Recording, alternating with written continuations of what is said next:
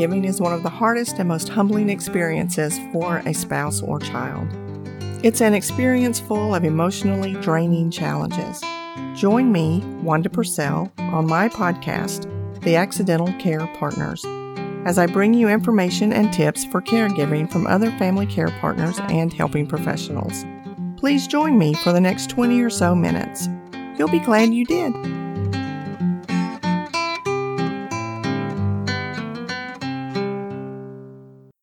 Hey there. Welcome to the Accidental Care Partners Podcast, Episode 6. I'm your host, Wanda Brady Purcell, and today's show is about safety. In the last episode, I talked about the idea of person-centered or patient-centered care, and it just naturally flows into today's topic. There are several issues related to safety that I want to discuss today. They include things such as furniture placement, oxygen safety, kitchen safety, lawn equipment, bathroom safety, loose throw rugs, door locks, shopping, and last but not least, driving. If you have identified other safety issues and or solutions, please send them to me at carepartnerspodcast2020@gmail.com. I will be happy to pass these along to our other listeners. To kick off this episode, I want to share another snippet of Katherine Tucker Wyndham's book. It's titled She, the Old Woman Who Took Over My Life, and it's published by New South Books in Montgomery, Alabama. Now remember, she is the name Miss Wyndham has given to her alter ego, who seems to have taken over her life. Miss Wyndham writes, "Before she intruded, unexpected and uninvited, into my life and decided to take up interior decorating, I knew where every piece of furniture, every electrical appliance was. I could walk through the house in complete darkness and know precisely where I was. Not anymore. Much of the house has been rearranged for comfort and safety. One of the major changes is in the living dining room, where the pine table, the first piece of furniture my husband and I ever bought, has been shoved over against the wall to make a path for a walker. Rugs have been rolled and pushed out of the way. Changes had to be made to keep my walker or cane from getting entangled in the protruding legs and rockers." I love the description of all the changes that had to be made and the explanation of why the changes were necessary. Take a look around your care receiver's home. Are there obstacles to safe passage from one room to another? Is there ample room for a rolling walker without scraping furniture or the walls? Is there a need for a lift chair in place of the old trusty recliner? Are there loose throw rugs on the floor? If so, these can actually be a trip hazard, especially if you're using a walker with tennis balls on the edge. They won't slide over rugs, they'll just bunch them up. So if you have that issue, you may need to take those up and store them for the time being. Are there electrical cords in the walking pathway? Does the oxygen tubing reach from one end of the house to the other?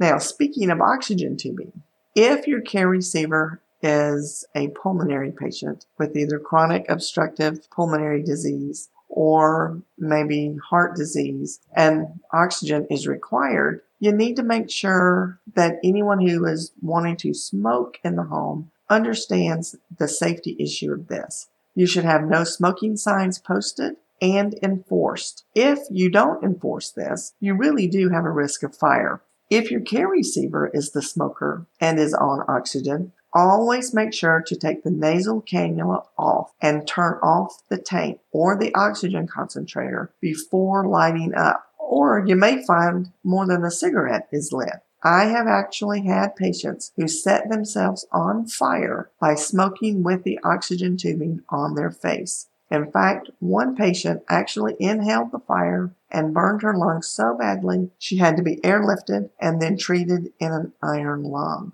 We want to avoid that if possible.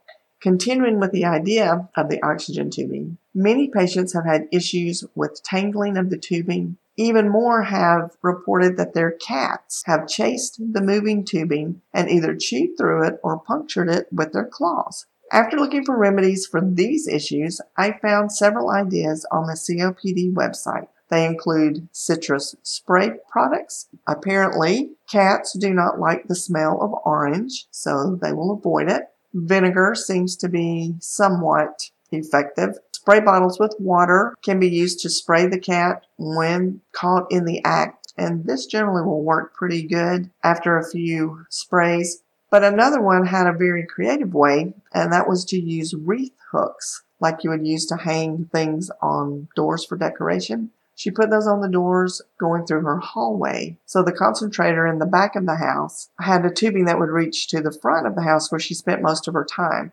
But as she would make her way to the front part of the house, she would hang her tubing across the wreath hooks up at the top of the door so that the cat couldn't reach them. And then when she got to the room she was in, then that tubing, of course, was on the floor. It still kept the most part up and out of the way. I really love that. I can visualize how that could work. Another suggestion was to use a lightweight garden hose and cut it into 10-foot sections. And then you would feed the oxygen tubing through the hose and then use duct tape to seal the sections together. So that keeps the oxygen tubing from crimping or becoming tangled, and it keeps the cat or a dog from chewing on the oxygen tubing itself. So those are some things. I have put the link for this in the show notes so you can find it for easy reference. And the last thing that they mentioned was to purchase citrus-infused plastic tubing. And I think there is something called a Ritter cord protector. But again, I put those links in the show notes for you. So next I want to talk about kitchen-related safety. If your care receiver is no longer able to cook safely, you can unplug the appliance and he or she will not be able to accidentally turn it on or leave a burner or the oven on. They will just think that it's not working. If gas is used in the kitchen and they're at risk for leaving the gas on, then I would suggest that you actually turn the gas line off and unplug any electricity to the appliance. Microwave ovens can also be unplugged or removed if they cannot be used safely. If tremors, such as Parkinson's disease, are causing your loved one to drop and break things, it may be time to switch out the breakable plates, bowls, glassware, cups, etc. with non-breakable paper or plasticware. And of course, you can always use stainless steel mugs for coffee or soup. Just use caution so that those foods are not too hot when put inside the stainless steel because, they hold the heat. So you don't want to burn your care receiver that way. Also, you will need to think about removing all sharps, such as knives, scissors, graters, food processors, etc. Anything that could cause serious injuries. And finally, don't forget the coffee pot. If it can't be used safely, then it will need to be removed because really that could be a hazard. And I saw something later after I prepared for this episode about an iron. And I guess that moves us into the laundry area. I had thought about detergent and bleach and other caustic agents that you may find in your kitchen cabinets. My recommendation there is to avoid misuse or injury. Either remove them from the home or lock them in a cabinet in the laundry room for safety. Irons should never be left unattended. So now I want to talk about lawn equipment, such as mowers, weed whackers, blowers. These should always be used with close supervision, especially if your loved one is beginning to decline mentally or cognitively. An example is my dad. He was in early to mid stages of Alzheimer's when we first began assuming the caregiving role for him, and he was addicted to his blower. He was a Navy man and was very particular on how he wanted his home and his yard to look. He kept his lightweight electric blower close at hand, and he used it daily. The summer after my mom had died, my dad took me on a shopping trip to buy a new electric start lawnmower. He no longer had the strength or the coordination to pull the cord to start the mower, but he thought he could use the electric start. After several stops at big box stores, we made a trip to a neighboring town, and he made his selection.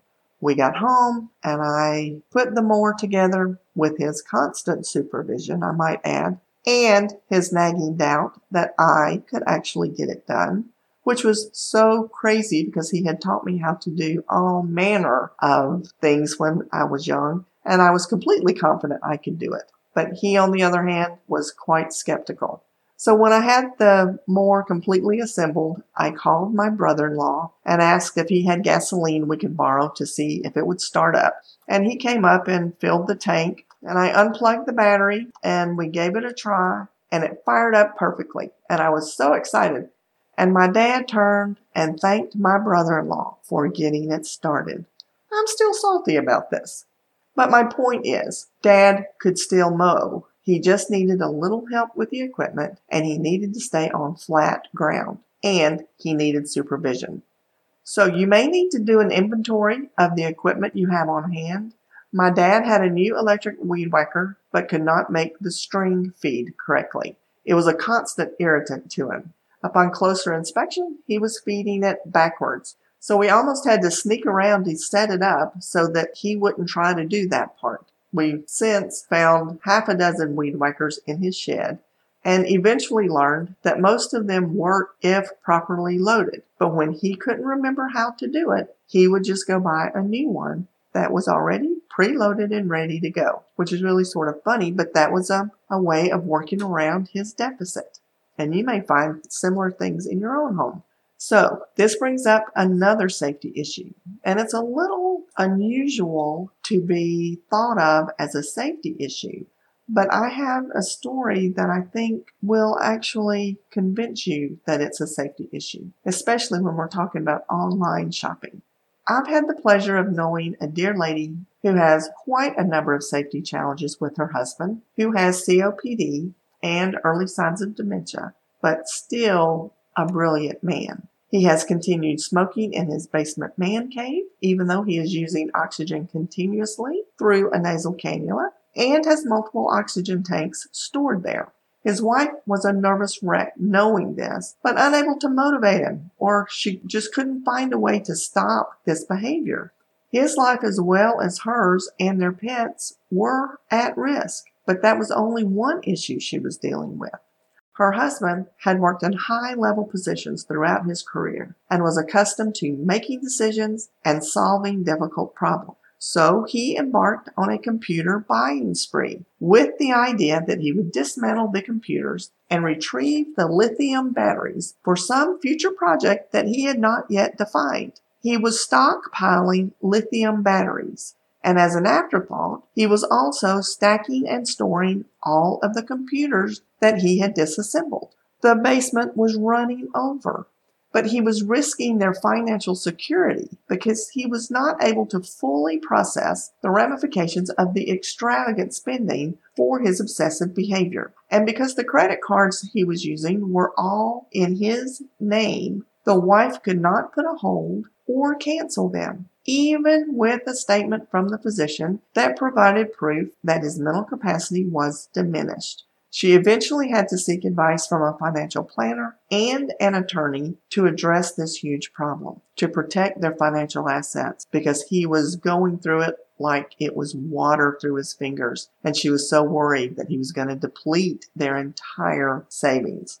And if we look at this situation through the lens of person-centered care, it might look as if she should turn a blind eye to his obsessive and risky behaviors. But in light of this week's topic, safety first, it is clear that the voice of reason had to side with safety, because the safety of this entire family and their financial well-being was at stake. And just to add about the oxygen safety, oxygen tanks should be safely stored on their sides so that they're in a position where they're down on the floor, not standing upright, but down on the floor and not able to roll. So you might have to put some kind of stop box or something to keep them from rolling, because anything that can bump or cause them to explode would be very dangerous. The next thing we're going to talk about is safety in the bathroom. As your loved one's balance, strength, and mobility decrease, you may need to consider making modifications in the bath.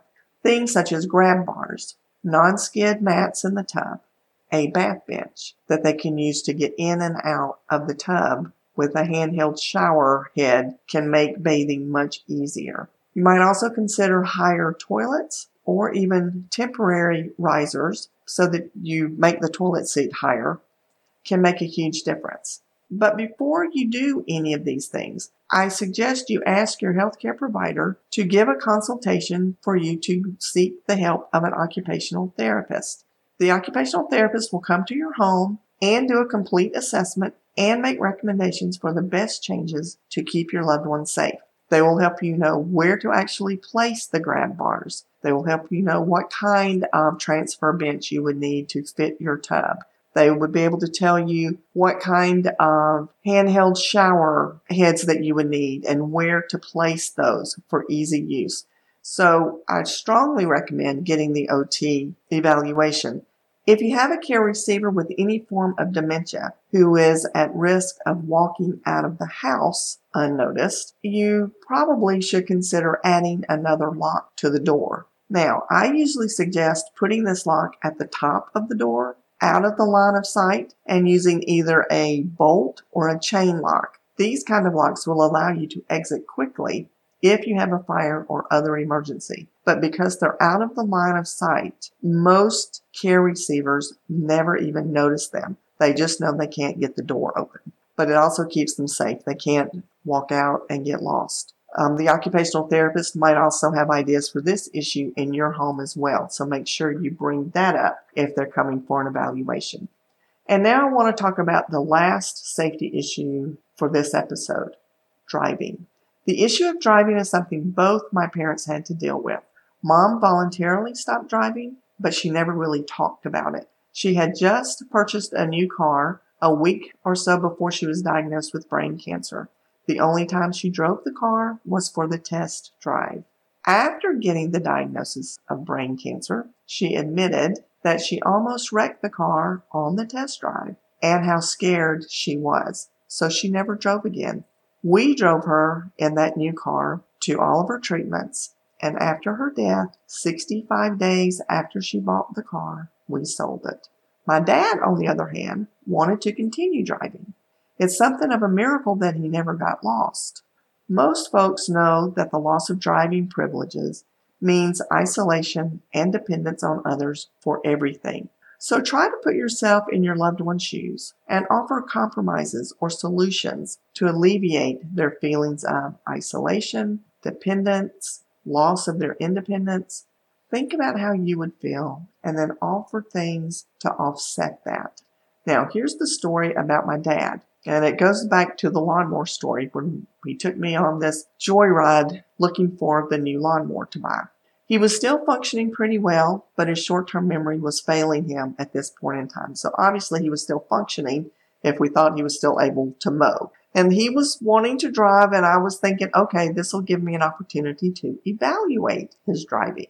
He drove us to the neighboring town, and really he drove pretty well. He did not wander across the center lane. He did not wander off the road. He really drove well. But it was obvious that he was nervous and bothered because he handed me the key after he parked the car and told me he wanted me to drive home. That was huge. Y'all, that was big. And when all was said and done, my sisters and I talked to him about it together. He didn't like the idea of not driving, and we promised we would take him anywhere he wanted to go. But his dementia actually worked in our favor at this time. He would forget that he wasn't driving and would look for his keys until he forgot what he was looking for, or we were successful in diverting his attention to something else.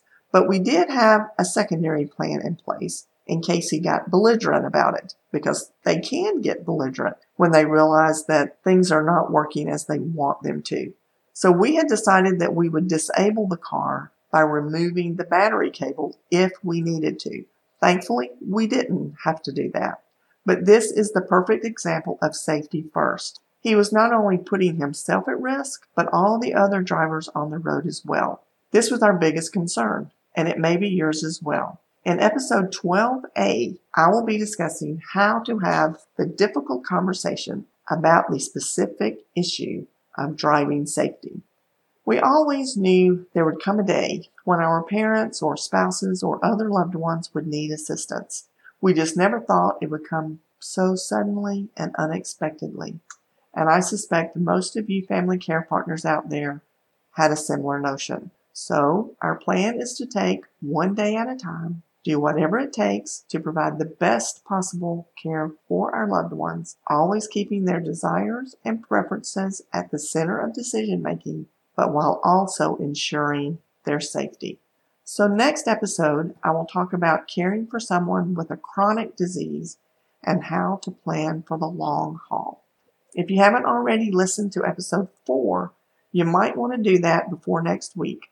It contains many things that can help make your life run a bit better as you settle into providing long-term care for your loved one.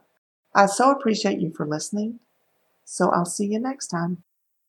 Well, that's all I have for today. If you found the information to be useful, you might want to check our Facebook page, which is also titled The Accidental Care Partners, for updates on future caregiver support groups. To help other caregivers find us, please use the like, share, and subscribe buttons. Show notes are posted on the accidentalcarepartners.com website, and you can also leave comments there. Another way to reach me is by sending questions or comments through email to carepartnerspodcast2020@gmail.com. I'll respond to you as soon as I can, and we'll use your feedback to produce future episodes. So until next time, always remember, caregiving is hard, so be kind to yourself. Thanks for listening.